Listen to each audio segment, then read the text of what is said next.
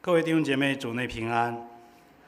刚才我们在崇拜会的时候，我们有一个共同的祷告，就是我们刚才所背诵的主祷文。在每一次崇拜会的时候，我们都会有主祷文的一个背诵啊。除了我们教会每个月的第一周，我们举行圣餐的时候，我们是供诵我们的信仰告白，就是使徒信经。那除了第一周、第二周、第三周、第四周，包括我们今天是第5周，我们都会供诵主祷文啊。那主祷文是每个基督徒再熟悉不过的了，也是主耶稣教导我们祷告的一个范例。那主祷文是怎么来的呢？其实在路加福音有这样的一个记载，就是耶稣在一个地方祷告，他祷告完了以后呢，有几个门徒就对他说求主教导我们祷告，像使徒约翰教导他的门徒一样。然后耶稣就说了，你们祷告的时候要这样说，就像我们刚才主席带领我们所读的那段经文，就是主祷文。我们知道马太福音的记载与路加福音有一点不同之处，就是在这个主祷文之前多了我们今天要分享的内容。我们今天分享的主祷文之前有短短的4句，短短的4句是耶稣在登山宝训的一部分，记载了主耶稣当年教导跟随他的人祷告的时候该存怎样的心态、动机以及祷告真正的对象是谁。所以今天我借着这段经文要和大家分享一个题目，就是主教导我们祷告主教导我们祷告。当我们浏览登山宝训的时候，我们看到马太福音第6章，主耶稣讲了关于前面讲了施舍然后还讲了刚才我们读的祷告，然后下面是讲了关于金石祷告，然后后面又讲了积财于天，就积财宝于天，教导我们如何的去奉献那我们知道这个施舍、祷告和进食是犹太人信仰这个3个最重要的这个事情。我们发现主耶稣也教导这3样事情的时候，他的言语上有一个特点，他先是说到不可怎么样，然后他又讲到说可以怎么样那这样的一个肯定和否定的一个对比，来显明和突出耶稣所要强调我们作为一个真正基督徒所祷告的内容那今天我们就从所读的这4节经文当中和这个结构里面来看，我们会发现说，耶稣首先说你们祷告的时候不可向那假冒伪善的人然后后面又特别肯定的说，你们祷告的时候要进入你的内屋然后接着说，你们祷告不可向那外邦人不要效法他们等等的。那根据今天这几节经文，我要跟大家首先来看，第一，祷告不可怎样第一点就是祷告不可故意叫人看见祷告不可故意叫人看见。在马太福音第6章第5节说，你们祷告的时候不可像那假冒伪善的人，爱站在会堂里或者是十字路口上，故意叫他们来看见。那主耶稣开门见山的就用否定的语句来告诉我们说，我们祷告的时候不可像那假冒伪善的人那这说明当时犹太人的祷告是因为流于形式，而且在当时也非常的兴盛，所以耶稣一开口就指出人在祷告的时候要防止成为假冒伪善的人。所以在圣经里面，主耶稣多次提到关于假冒伪善的人。那假冒伪善的意思就是好像一个人戴着面具演不同的角色。有人说假冒伪善就像一个演员一样，你给他安排什么角色，他就去演什么角色那是一种模仿的行为，而不是从内心里面发出来的。所以假冒伪善的人有几个特点他是爱站在教堂的里面，或者教堂的圣殿的门口，或者是十字路口上人特别多，他在那里祷告，来显示他的敬虔。各位兄弟姐妹，我们在座的很多人是从中国来的，那我们中国人是很少会站在十字路口上去祷告的，因为基督教不是我们的国教很多人否定基督教。那像犹太教信仰上帝是他们全民的宗教，就像菲律宾很多人信天主教，他可以在教堂门口，当你经过奎尔堡那个教堂，特别星期五的时候下午，那个地方非常塞车啊，然后你会看到很多人在教堂里面祈祷，有的里面都坐不下了啊，就站在外面啊，或者是他们随时随地祷告。我不知道你有没有发现，你在路上的时候，你经常看到骑自行车的人、骑摩托车的人，或者是开车的人，他的玻璃是能看到他的。他只要经过每一个教堂，他一定要画一个十字架，他一定要画一个十字架。这个就是不是真诚的这个不是真诚的，它只是一个表征。这样我的感觉有点像假冒伪善的一个人那当然，主耶稣的意思并不是说我们不可以在公共场所祷告。是的，我们可以到公共场所来祷告，就是到我们的礼拜堂里面，我们可以来这里祷告。但是我们更可以到任何地方，可以在任何地方祷告，不需要任何的拘束不需要任何的拘束。所以在什么地方祷告不重要，重要的是各位弟兄姐妹，我们要为什么祷告？那你像这些画这个十字架的人，他到底在祷告什么？我们也不知道，是吧？他只是画了一下，然后我的感觉好像是为了平安吧，他开车呀、骑自行车啊、骑摩托车等等的，为了平安，可能是他是为了这个平安而觉得他要祷告其实什么地方祷告不重要，重要的是我们为什么祷告。我们祷告是为了让人看见呢，还是为了让我们的上帝能够听到我们的祷告？这两件事是很重要的那为了故意叫人看见，虽然人的眼光看起来哇，这些人很虔诚可以画十字架，可以站在那里祷告也可以在这十字路口祷告等等的，但是神看来是不可取的。耶稣直指的告诉我们说这样的人，他们的结果就是他们已经得了他们的赏赐。这个他们是指他得了别人的赏赐，就是哇，他很敬谦，你看他在任何地方都可以做祷告他在任何地方做祷告。所以我们知道耶稣说他们得了他们的赏赐，赏赐有两种一种是人的赏赐，一种是神的赏赐。所以假冒伪善人的祷告，主耶稣说他们得不到神的赏赐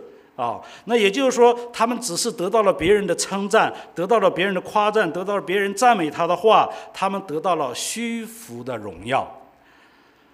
就不能得到天父的赏赐了。所以当我们弃绝人的荣耀，我们就闭蒙神在暗中来称赞我们，并且给我们荣耀。所以主耶稣讲完祷告说不可像那假冒伪善的人，他又说你们祷告不可像外邦人用许多重复话，因为他们认为话多了就蒙神垂听第二点跟大家分享，祷告不可以用许多重复话。那外邦人是指谁呢？就是指在当时那些不信靠上帝的人，他们在自己所敬拜的偶像和神明当中也有祷告，因为他们的祷告用许多重复话，他们以为用许多这个重复话就闭门垂听，其实这显示出了他们所信靠的神明和他们之间的一个关系是什么呢？就是外邦人的神明是要靠人的供奉是存在的。如果外边那些偶像没人敬奉的话，没有人会去供奉那今年春节的时候，我看有人拍了一张照片，就是王斌的那个十字架哇，那十字架很多人去上香去点蜡烛那个就是偶像了那其实圣经里面告诉我们说，这些外邦人他们祷告常常是为了互相需要是一种利益的交换。那人要让这个偶像或者神明来听他们的祷告，他们就要摆上供物，而且用许多重复话我们都说重复话就是你保佑我，保佑我，保佑我，保佑我，对不对？或者是求你给我平安，平安，平安，平安你把我家人和睦，和睦，和睦等等的，就用许多这样的重复话。在这里重复话的原文的意思就是唠唠叨叨或者是喋喋不休，也就是啰嗦的意思但是神却不是这样。圣经文当中告诉我们说，许多重复话或话多的意思，虽然话很多，但是却没有实在的意义用许多没有实在的意义的话来故意把祷告的时间延长，让人觉得说哇，他真的爱祷告，而且很会祷告，祷告又这么长时间大家还记得耶稣做了一个祷告的比喻，说有一个法利赛人还有一个税吏，他们站在圣殿面前祷告这税吏祷告说，上帝我不像这个税吏犯奸淫，我每个月都把我的1/4奉献，这个芹菜茴香我都按时来交给你啊。他是很这个自然而然的就祷告啊。然后那个税吏呢，他说：“上帝啊，看可怜我这个罪人。”然后耶稣讲了一句话，耶稣讲的话是什么呢？他说：“这个罪人回到家里，和法利赛人回到家里，这个罪人倒比法利赛人怎么样？为义了。因为法利赛人是自己以为自己有义，因为他觉得说我该做的我都做了，但是他从来没有认识到他自己是一个罪人。税吏他认识到自己是一个罪人，所以他祷告说：上帝啊，看可怜我这个罪人。所以你看，祷告不需要长短，不需要华丽的辞藻，一个简单的祷告，上帝就听他。还有彼得当在夜间看到有人在海上行走的时候，他们都很害怕，以为是鬼怪啊。他们害怕，而耶稣说了一句话，他说：“不要害怕，是我啊。”彼得说：“主啊，如果是你，让我走到你那边去。”也就是说，你过来吧啊。当这个彼得刚下船的时候，走在海上，哇，他还能走几步，突然风浪很大，对不对？风浪一大，他就很害怕。当他一害怕，就下沉。他说：“主啊，救我！”4个字，主啊，救我！耶稣马上就到他身边，就拉手把他拉上船上去。简单的几个话，神就听了。所以重复话或者话多了，并不能感动上帝。感动上帝的就是你那颗真实的需要在神面前的回应，神才能够答应我们的祈求。所以亲爱的弟兄姐妹，我们知道祷告很重要，我们知道怎样的一个人比我们用什么样的话语祷告更重要。神看重的不是你祷告的内容有多么丰富，而是看你这个人啊。所以我们用真正心灵和诚实去敬拜我们的天父，哪怕你一句简短的祷告，上帝都会垂听。所以主耶稣在这里讲了2类人啊，一类人是假冒伪善的人，他们这里有一个特点，就是爱彰显自己，爱站在会堂的门口或者十字路口，他们有许多重复话，以为话多了闭门垂听。主耶稣否定了这一点啊。那我们祷告到底怎样呢？刚才我们说了，祷告不可以怎样，对不对？不可以假冒伪善，不可以像外邦人一样用重复话多。那祷告可以怎样呢？我们看第2点，祷告可以怎样呢？第1小点说，要进入你的内屋，关上门。马太福音6章6节说，主耶稣说，你祷告的时候要进入你的内屋，关上门。进入你的内屋是让我们能够有一个安静的环境。进入到我们的内屋，不是说你进入到你家的密室里，在密室里祷告，上帝就在那里垂听，不是按字面的理解。这个进入你的关上门，进入你的内室，关上门的意思就是让我们准备有一个和神美好的交通，你不受任何环境的影响啊，不受任何环境的影响，会让我们把外面的世界的东西关闭，而是向神赤裸的敞开。所以主耶稣说，你祷告的时候要进入内屋，关上门。那他的意思不是说我们祷告的时候非得要把门关上啊，不是这个意思。他的意思是告诉我们，是把我们受影响外在的环境而关上。我常常跟这里的弟兄姐妹说，住在中国城啊，其实挺辛苦。如果你睡眠不好的话，其实晚上你很难睡。为什么？因为这里的摩托车声音、警笛声音、这个警车的声音、救护车的声音、消防车的声音，不时不刻的在这里大呼小叫的呼啸而过你睡眠不好的人，真的你很难入睡，可能你入睡了就被这声音就吵醒了，对不对？我说我现在我住在那个小区啊，什么警车的声音，什么摩托车的声音，什么这个消防车的声音通通的我们听不见。晚上是一个非常安静，白天也是这样白天也是这样，晚上也是这样所以我们感谢神当神说这句话的意思是，你的祷告不受外界环境的影响不受外界环境的影响，所以我们不能按字面理解，是关上门就是或者你锁上不让人来打扰你，不是这个意思，而是你在那个祷告的环境当中不受任何外在声音的影响，你仍然可以安静在神那里面祷告有和神相交的一个心灵。所以我们要预备我们的心进入我们的祷告当中，我们才能够关上我们的心门，才能和神真实的交通和神真实的交通。第2点呢，是父在暗中查看啊，必然报答我们。我们的主耶稣用几个字来教导我们说，让我们知道我们祷告的对象是我们的天父啊。主祷文也说了，我们在天上的父，其实都告诉我们，我们祷告的对象是天父啊。那很多时候我们说，哎呀，祷告是主耶稣啊，求你帮助我。当然，我们可以跟主耶稣祷。我更离谱的听到有人祷告说，圣灵啊，求你来帮助我啊。当然，三位一体的神，其实主耶稣有一个明确的教导我们，就是我们祷告的时候，我们要向天父祷告，然后奉耶稣的名祷告啊，然后奉耶稣的名祷告，这是神所教导我们的。所以我们的天父在哪里呢？何处可以找到他呢？是在暗中的父。原来暗中的神在暗中来看我们的祷告，是我们的肉眼无法看到他，但是他却真实的存在。圣经告诉我们说，耶和华的眼目无处不在，他在任何地方他都在啊。在我们今天聚会当中，在我们楼上的聚会当中啊，包括在外面聚会当中，他都会与我们同在。世界各地他都能在，为什么？因为神是无所不能、无所不知、无所不在，这位就是三位一体真神的属性。无所不知，他知道你的祷告；无所不能，他没有解决不了你所有的难题；他无所不知，他知道你做的任何一件事。所以，亲爱的弟兄姐妹，当我们单单的降服在神面前的时候，天父才能够照进我们的心灵里面，让我们的心可以跟他交流的时候可以焕然一新。所以圣经说，神愿意用心灵和诚实来敬拜他。所以我们知道主耶稣也给我们带来了很好的榜样，就是你看在圣经特别四福音记载，耶稣清早，你知道那个清早就是天还未亮的时候他就祷告，因为那个时候是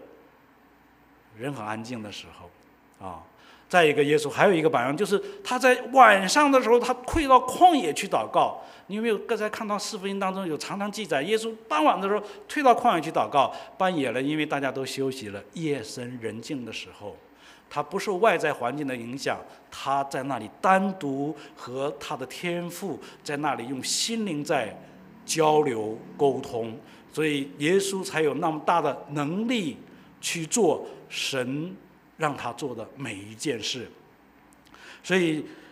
一切重中之重就是我们要知道，你在任何地方祷告，神在暗中来听我们的祷告啊，神也在暗中来查看，他给我们一个应许说他必然报答我们。哇，这是一个非常明确的应许。原来祷告不只是被神听见，而且还能够被神怎么样看见。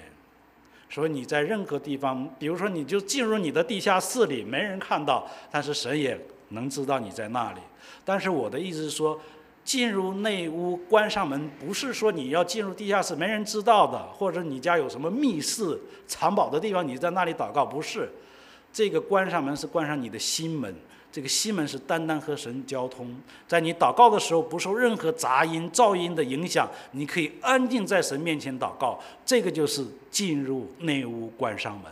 不是字面的意思非要进入内屋哈。所以我们知道天父在暗中查看，而且在看着我们，所以我们就可以操练我们敬畏神的心。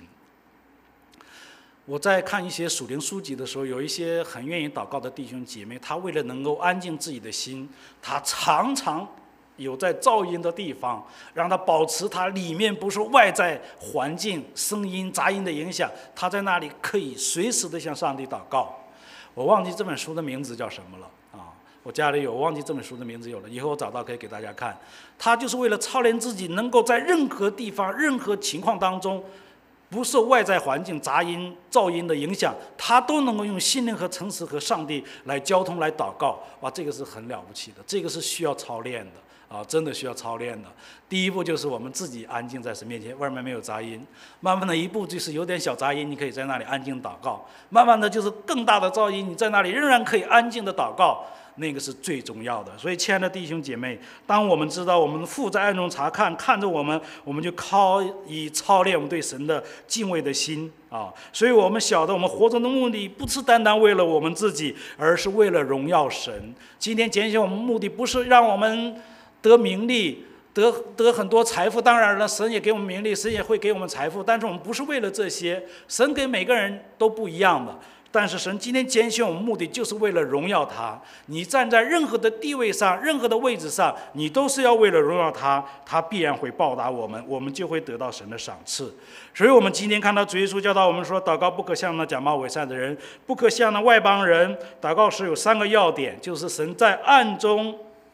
我们要怎么样？直接，我们要简单，不需要重复化，简单，而且我们用心灵和诚实向神祷告愿神让我们成为一个真实的祷告的人接下来我们就要看主祷文。我们说没有一个祷告能像主祷文那样对世界产生非常大的影响，而且这个祷告文又称为主祷文每天有数十亿的人用不同的语言来祷告，每时每刻，甚至到现在都有很多人在用主祷文来祷告。然而虽然我们很熟悉，很多时候我们在背诵的时候，我们没有真正的思考这个主祷文所带来给我们的内容的意义，而且这祷告所有的祷告的模式、精华还有典范，好让我们能够效法，以至于我们建立我们属灵的灵命。那现在我要跟大家分享主祷文的第一点，就是主祷文的内容第一，宣告我们在天上的父的宣告我们在天上的父。我们的主祷文我们从小就会背，对不对我们每一次我们祷告完了以后，我们就会背主祷文。这是我从小跟父母一起祷告的时候，我们祷告完了，所有的为别人代祷为教会代祷为自己代祷，祷告完了以后，我们再用主祷文做一个结束祷告那这个祷告一直延续到了我们家。当我们家在一起祷告的时候，我们和孩子祷告的时候，那个时候我儿子的中文还不是特别好他只能背诵几句，但是我们经过常常祷告的时候，他也可以用主祷文来做，跟我们一起来做结束祷告那我们知道这个主祷文，全世界不管大人小孩全部都会背诵，可是背诵却不了解它的意义。那主祷文的第一个跟我们所教导说，我们在天上的父，这就像我们一个宣告，我们称呼我们在天上的父或者亲爱的天父这是我们与神的关系，是父亲与儿女的关系，所以我们是站在儿女身上的身份的地位上。我们要知道这个称呼对我们是何等的祝福。所以亲爱的弟兄姐妹，我们称为神的儿女，我们比称为王子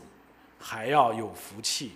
王子是在今生得荣耀，但是我们称为神的儿子，我们不但今生我们有指望和盼望，我们将来也有什么更大的指望，就是神把我们造就到他的国度里，我们永远与他同在。启示那里记载了，那里没有死亡，是吧？没有悲伤，没有眼泪，没有痛苦，没有疾病，多么的好！这是神对我们如此大的一个恩典，何等的祝福！比方说，我们今天在菲律宾常常会开车，对不对？当你开车的时候，你会现在发现，特别在这疫情这个期间，你到一个红灯下停车的时候，有那么多的年轻人带着一个小水桶，拿着马路就来，不管你同不同意，上来就给你刷车刷车就要给小费嘛他就为了赚这点小费。有时候我们在想，年纪轻轻的为什么不能找一份有体面的工作？菲律宾有很多工作等着他们去做，他们却不去，而且就在这个十字路口这个红灯下来做这个等待别人对他的一点施舍那有的人根本就不需要有的时候我也不需要，因为我要看人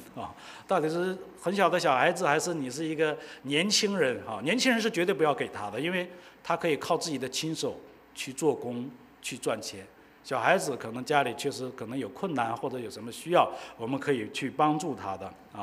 那当我们给他钱的时候，代表我们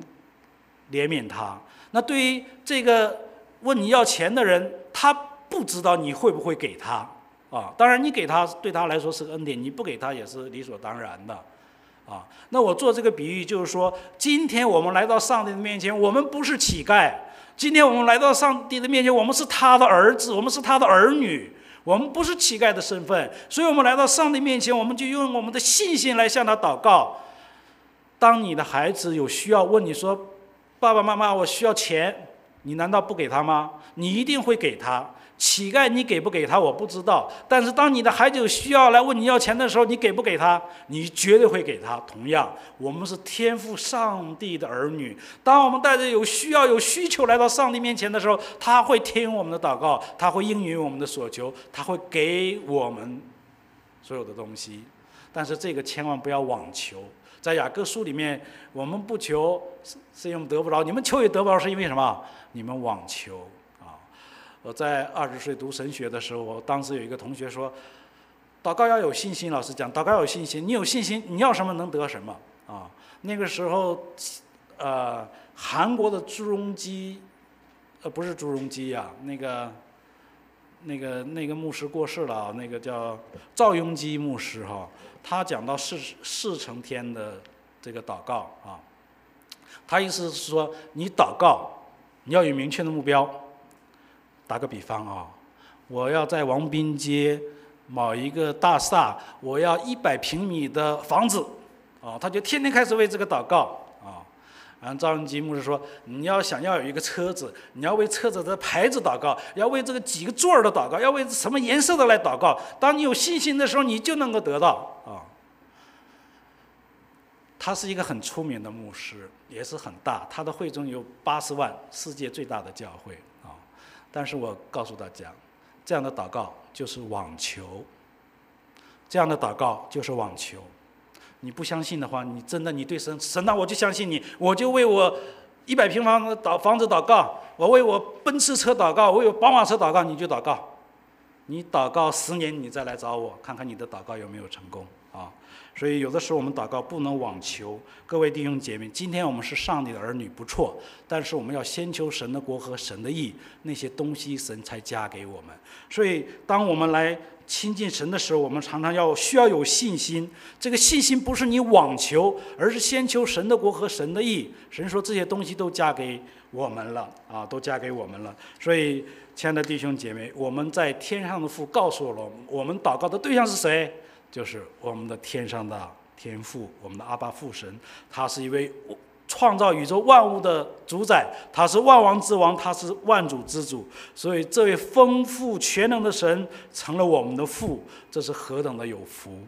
那跟大家分享第2点呢，这个主祷文当中有3愿啊。第1愿呢是愿人都尊你的名为圣啊。第9节下半节说愿人都尊你的名为圣。耶稣教导我们祷告就是愿人都尊他的名为圣。在此第1句话就是让我们看见神的儿子，就是我们在天上的父，我们是他的儿子。所以儿子来到他的面前说愿人都尊你的名为圣，就是说我们有一父，他爱我们，我们就要有信心的来求告他，亲近他。所以我们说父啊，愿人都尊你的名为圣，愿所有人都尊你的名为圣。什么是圣呢？这个圣代表什么呢？这个圣就是最有荣耀，他最有权利，最圣洁，最尊贵。所以经常说愿人都尊你的名为圣，这是每一个基督徒该有的心愿啊。我们每逢祷告到这里，我就常常想，我们怎么样叫别人尊父的名为圣呢？如果我们本身不爱主的话啊，那不尊重主，我们怎能叫别人去尊重主呢？对不对啊？我在这里告诉大家啊，我们要爱神，但我不爱神，你们看到我不爱神，那你们怎么能去爱神呢？对不对？因为我没有给你们做我没有给你们做好的榜样。所以愿你都尊你的名为圣，这是每个基督徒该有的心愿啊。所以我们祷告说，主啊，叫我更爱你，叫我更认识你，叫我的心更尊你为大，让你在凡事上都能够居首位，掌王权，让我凡事来听从你的带领，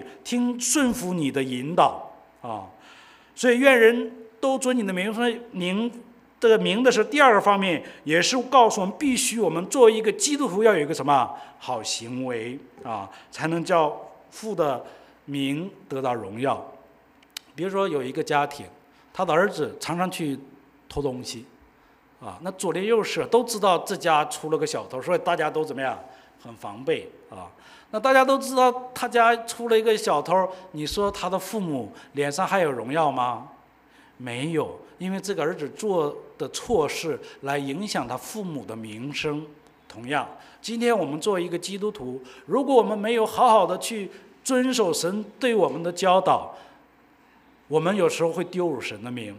特别有时候在我们软弱的时候，我们会羞辱神的名。真的，有的时候我们会被过犯所胜，我们有时候会有软弱，我们有时候会被过犯所胜，以至于我们羞辱了神的名。但是神今天告诉我们说，我们是神的儿女，如果我们的行为叫别人跌倒的话，甚至我们做的事比外邦人还差啊，怎能叫别人信主呢？怎能让别人因我们的名，让我们的天父有一个好的名声呢？所以，亲爱的弟兄姐妹，我们需要有好的什么行为，自然而然人家就会尊我们父的名为圣。所以，因此我们在家庭、在公司、工厂任何地方，我们都要好的行为，有新生命的行为，自然而然人就会尊神为大了。所以圣经里告诉主耶稣说：“你们若有彼此相爱的心，众人因此就认出你们是我的门徒了，便将荣耀归于我们在天上的父神了。”阿门。感谢主，求神改变我们的行为，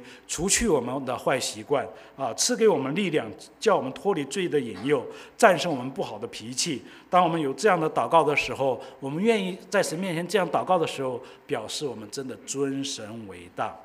第二个愿望就是愿你的国降临啊。第10节说愿你的国降临，主耶稣直接的教导我们祷告的说愿你的国降临，这个是基督徒的盼望。我们今天所有的人巴不得天父今天就要来了，对不对？因为这疫情还没有结束，特别是我们的亲人在国内，哇，这个病毒肆虐。我听到这个信息真实不真实？但是有人真实跟我说，他都没有出他的家门，但是他也阳了，哦，那就是说可能这个空气传播特别厉害，因为现在大陆特别冷嘛，对不对？我们东北前几天天天下雪，很冷。那前2天探访我们的姐妹的时候也说，哇，南方福建这几天也特别的冷啊。包括咱们在菲律宾这几天晚上，你不用开空调，也不用开风扇，只要你开个窗户有一个口，哇，屋里就很冷，你还得需要盖一个小薄的东西，对不对？天气很冷，因为这是一个冷空气。我们知道我们多么盼望耶稣第2次再来到世上，因为耶稣应许我们。天使告诉这些门徒，因为耶稣复活升天的时候，你们这些家里的人呢，为什么举目望天呢？你们看到主怎样被接升天，他将来还要怎样什么再来？耶稣也告诉我们，他还要2次再来啊，还要2次再来，这是我们的盼望。因此，我们基督徒每一次祷告都应该有一个盼望，说：主啊，愿你的国早日降临。神的国在哪里呢？神的国在哪里？神的权柄、神的管理、神的得胜也在哪里？弟兄姐妹，神的国就在我们当中，我们这里就是神的国，因为我们在这里聚集，我们尊神为大，我们来荣耀他。神的国就在这里，神的国就在你家里，你尊神为大，你家就是神的国啊。所以，亲爱的弟兄姐妹，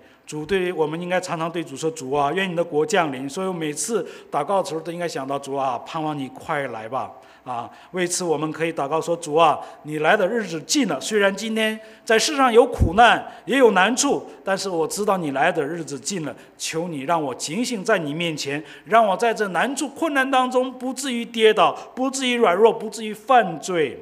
啊，在这里我们看见愿你的国降临，等于在主面前有一个祷告说：主啊，我要迎接你的再来。主啊，我要成为一个得胜者，有份进入你的国度。再跟大家提醒，圣经有一句话说，很多人说主啊主啊，耶稣说凡称呼我主啊主啊的人，不能够都进天国。在这里提醒我，也提醒大家，我们如果有份进入神的国，我们必须要遵行神的心意。所以我们祷告说：主啊，保守我，赐给我力量，过一个得胜的生活，让我有盼望可以进入你的国。或者祷告说：主啊，我虽然现在有很多难处，但是难处中我看到你快要再来。或者说：主啊，求你纪念有千万的灵魂，他们还没有接受你的福音，求主给我恩典和能力，让我传福音给他们。记得耶稣复活升天，在复活升天之前告诉我们什么呢？就是你们要往普天下去传福音。所以这里告诉我们一个很重要的真理，就是我们在座的各位弟兄姐妹，我们都要做门徒，因为门徒可以带门徒，可以生门徒啊。那信徒呢，就不是门徒，所以他也不能生门徒。那只有门徒可以生门徒。所以亲爱的弟兄姐妹，我们现在有一个很大的任务，就是耶稣告诉我们一句话说，当福音传遍天下的时候，这末期才来到，就是神要来了。为什么我们教会每年的宣道基金那么多？我们支持国内的菲律宾国内的宣教士，我们支持国外的宣教士，不同国家的宣教士。为什么我们愿意花这么多钱去支持他们呢？就是让把这福音传递给他们。今天你我有生意有工作，我们不能够参与，但是我们可以奉献金钱来支持他们的宣教工作，支持更多的宣教士。还有我们可以献上我们的祷告，神给他们力量，给他们安全，给他们能力，让他们在那个地方可以把福音的事工可以开展。这个都是我们简单很容易做到的。所以亲爱的弟兄姐妹，求神帮助我们，因为神国的数目一填满了，神就二次再来了，我们就可以神的国就降临了。跟大家分享的第3个愿，就是愿你的旨意行在地上。第10节下半节说，愿你的旨意行在地上，如同行在天上。当我们不知道如何祷告时，求主继续教导我们。我们不但祷告说，主啊，求你快来保守我的心，叫我更爱你，遇见你的面，成为得胜者，进入到你的国度。同时我们也需要祷告说，愿你的旨意行在地上，如同行在天上。这是完全没有问题的。换句话说，神对天使说，你要去做这件事。神的旨意在天上是畅通无阻的，弟兄姐妹，神的旨意在天上畅通无阻的，因为神对天使说，你去这件事，他就去做了。神说，你去遇见那个逃亡的雅各，雅各做了梦，就看到天使从梯子上来下去，上来下去，对不对？耶稣汗流满面在客西马尼园祷告的时候，有天使下来给他力量。天使真实的存在，所以在天上神的旨意畅通无阻，在地上呢，工作会受到许多拦阻，因为地上有魔鬼的工作，还有人的不顺服悖逆，因此神的工作在地上会受到拦阻，甚至我们许多做基督徒的，也有许多的时候也拦阻了神的旨意。神永远不会剥夺我们，给我们自由意志的权利。你可以选择不服侍，你也可以选择服侍，你也可以选择不来聚会，你可以选择来聚会，这个都是你的自由，神从来不强迫你做任何事情。但是许多时候因为我们的不顺服，神的旨意就会受到拦阻。所以当我们祷告这句话的时候，必须要知道，愿你的旨意行在地上，如同行在天上。也就是说，让神的旨意行在地上，能够像行在天上，畅通无阻。畅通无阻。刚才我说了3个愿望，愿人都尊你的名为圣，愿你的国降临，愿你的旨意行在地上，如同行在天上。第一个愿望就是，愿我们每一个人都能够爱我们的父，尊父的名为圣。只有我们尊主的名为大，别人才能将荣耀归于我们的神。第2个愿望，愿你的国降临，让我们好好的预备我们自己，将来我们可以怎么样？有份进入神的国度。第3个愿望就是，愿你的旨意能够行在我身上，我愿意遵行和顺服。这就是愿意你的旨意行在地上，如同行在天上。我们的回应是，主啊，愿你的旨意行在我身上，我愿意遵行和顺服。这是我们应该回应的。第3个主祷文当中还有3个祈求第一个求就是日用的饮食。11节说，我们日用的饮食今日赐给我们。这句话是教我们祷告日用的饮食，就是耶稣也知道我们的需要，所以告诉我们日用的饮食，天天的需要，其中包括很多方面，对吧？我们生活的需要，我们衣食住行等等的这些都有需要。圣经说今日赐给我们，真的很奇妙他不是说昨天赐给我们，而是告诉我们今天要赐给我们今天要赐给我们。圣经也告诉我们说，一天的难处一天当就够了，不要为明日去忧虑，明日自有明日的忧虑，你注重当下就好了注重当下就好了。所以我们今天有很多难处，我们就把这几样难处来交给神。我们先求神的国度，神的旨意来祷告，然后为自己的需要来祷告。只要我们每一次的祷告要像卸重担一样。今天有时候我们会背一个背包背包很重特别我们上飞机的时候，背包有行李的箱，我们放进去或者车上面有行李架，我们可以放上去。但是你上车了，你仍然站在那里，背包仍然在你身上，你的重担卸掉了吗？没有，你仍然担当你的重担。所以祷告的意思，大家打一个比方，就是说你背着很重的东西上了车以后，你应该把你的重担放到了这个飞机的这个行李架上，或者这个巴士的行李架上，你才把重担卸下来。很多时候我们的祷告重担仍然在我们身上，我们自己在想呀，上帝能不能听我的祷告？上帝真的会听我们祷告吗？而且这个忧虑仍然在你身上，这个重担仍然在你身上，我们没有真正的把我们的重担交托在神的身上，所以上帝怎么能垂听我们的祷告呢？所以这也是你常常祷告不蒙垂听的一个原因，大家一定要记住。所以这位神不但昨天能够救我们，他今日仍然能救我们，所以这位神天天是可以拯救我们的神。我们日用的饮食需要我们今天经历他会饱足我们。我们不要错过许多求神的机会，我们要求神把握我们每一次的事件，来交托给我们这位能力的神，让我们去经历他，天天信赖他，以他为满足，以他为得安慰。那第二个求呢，就是饶恕与被饶恕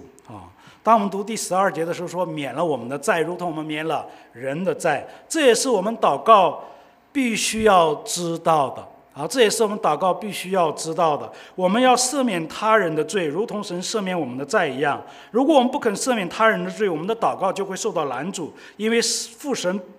也不赦免我们的罪所以这里留意两方面：第一，我们先要怎么样？求神免我们的债。第二呢，如同我们免了人的债，意思就是我们已经免了人的债，神要免了我们的债。你看耶稣打了一个比喻有一个人，主人他很有钱，这个仆人呢从他借了1000万银子那我们在菲律宾工作做老板的都知道，菲律宾工人常常是都要问你借钱的，对不对？常常问你借钱，有时候借了就走了，就不还了那耶稣做这比喻说，有一个主人怜悯他的仆人，他的仆人欠了主人1000万，主人有一天把他叫来了，看他无力偿还，说免了你看多高兴的一件事。他高高兴兴的出去，在路上突然看到欠他10两钱的朋友他就抓住他的脖子不放，说你必须把这10两银子马上还我，要不把你送到监狱里面他这件事就被其他的仆人看见了，来就跟这个主人说，主人你赦免了他这么多的钱财，为什么他出去揪着他的同伴连10两银子都不放过，还是把他下在监里了主人听了以后很生气，就把这仆人叫来了我已经赦免你那么多了，那你为什么不能赦免他欠你那么一点点呢然后主人说，你这个恶人，给他送到监狱里去了耶稣做这个比喻就是告诉我们说，别人得罪我们的，我们要饶恕他，我们要赦免他。也就是说，你看彼得多厉害，咱们中国人说再一再二不能什么，再三再四。哇，彼得说我饶恕他7次可以吗？你看犹太人多么伟大，犹太人可以饶恕7次咱们中国人比他还小，咱们才饶恕2次也就是说不是7次，乃是70个7次，70个7次就490次，意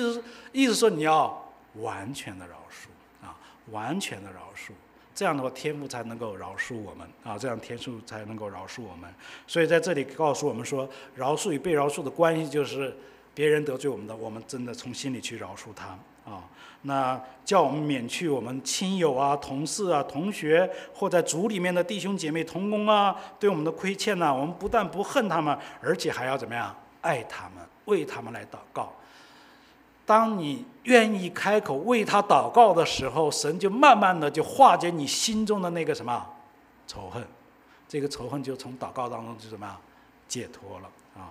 第三个求就是主的保守与拯救。我们再来看第13节说，不叫我们遇见试探，救我们脱离凶恶。哇，这样的祷告对于我们基督徒来说非常的重要。我们不但为日常生活需要来祷告，我们更需要为我们属灵生命得到保护来祷告。不叫我们遇见试探。什么是试探呢？这比如说我很喜欢赌钱，但是有一天我觉得我不能再赌钱了，可是有几个同事来说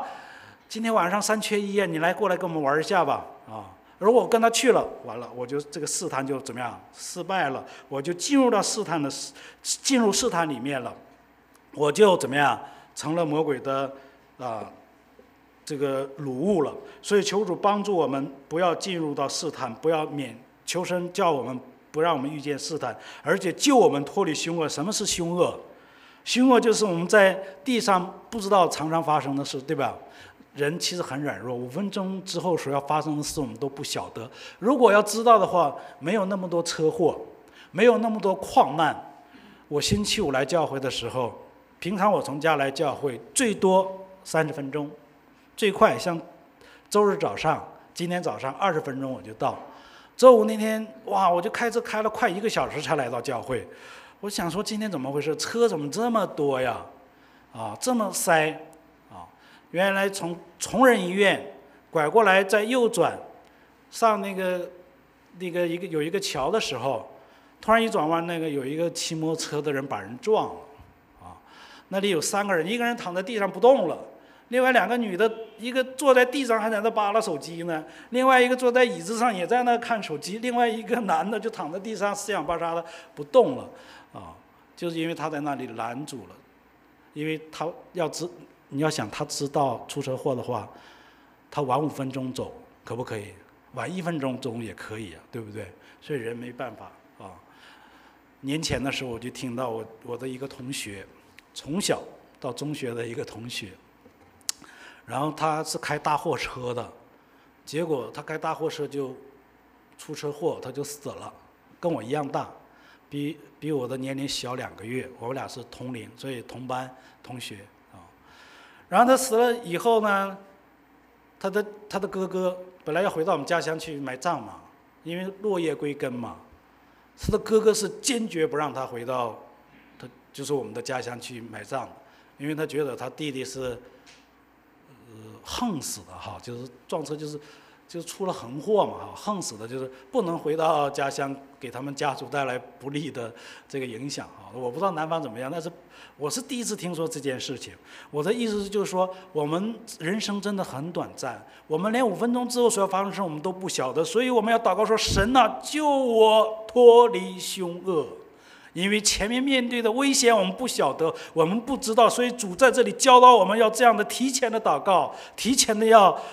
求神保守我们，赐给我们平安。所以我们今天去经历它，真的是神的恩典，因为这位神是天天拯救我们的父神。我也跟弟兄姐妹鼓励过，虽然我们在疫情当中我们被感染了，但是神给我们怎么样平安，我们胜过来了。有的人2次感染，听说还有3次的，神都保守我们过来了，这神的保守。所以我们日用的需要，我们今天经历它，而且他今天还要赐给我们，所以不要错过许多求神的机会。我们要求神把每一个我们需要的都交托在上帝的面前，让我们去经历他，天天的去信靠他，以他为满足所以这个是神给我们的恩典，叫我们不在试探上能够软弱，也不叫我们在遇到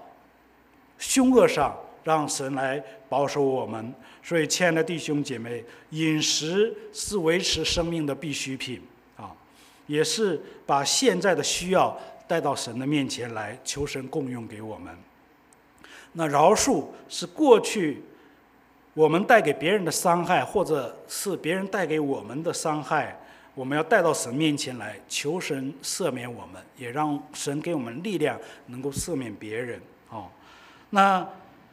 试探就是求神的拯救试探就是求神的拯救，也是把将来交托在神的手中，让我们经历神的平安。所以在这3个简短的祈求当中，耶稣教导我们把现在、过去和将来都交托在上帝的手中我再说一遍，我们这个生活所需是我们的日用品，我们今天的需要。饶恕是过去得罪我们得罪人的人，我们把他求神来赦免我们。不叫拯救我们是为了将来，不叫我们遇见试探，救我们脱离虚魔，这是非常重要的。所以每天我们都需要这样的祷告啊。那主祷文最后的一句话就是颂赞，颂赞他说什么？因为国度、权柄、荣耀全是你的，直到永永远远。所以亲爱的弟兄姐妹，这个最后就是赞美的最高峰，就是我们最后结束祷告的时候要赞美上帝。你看耶稣祷告说：“父啊，我要感谢你，因为你听了我的祷告，对不对？”你看耶稣凡是给我们做了很好的祷告，所以这个祷告是非常重要的啊。那刚才跟大家分享了耶稣这个主祷文当中，前面所教导我们的是我们的对象是父神，对吧？我们要先求神啊。你看，愿你的旨意，愿你的国，愿你的旨意，是吧？啊，等等的。然后后面才为我们自己，这是耶稣给我们的教导。你看，在旧约，上帝给以色列人颁布的10条诫命，大家知道10条诫命吗？啊，前4条就是你要怎么样，尽心、尽性、尽意、尽力爱主你的神啊。后面6条就是你要怎么样，爱人如己。所以你看，神的顺序是教导我们，从旧约到新约，就是告诉我们说，先把神放在首位，然后才是自己。很多时候我们来到神面前，没有先求神，直接就是说：“主啊，我需要这个，我需要那个啊，我需要这样，我需要那样。”所以求神来帮助我们啊，让我们能够把主祷文整个的教导带入到我们生命里面，带入到神的面前，也将我们自己整个的生命带到神的里面，神的面前。我们一起来祷告。亲爱的天父，我们感谢你，谢谢你爱我们，因你何等的乐意亲近我们，赐福给我们。求你教导我们，祷告时将时间分别为圣，在你的面前，除去一切的拦阻，凭着信心和谦卑的态度来寻求你的面。也求你按照你荣耀的应许，亲自来成全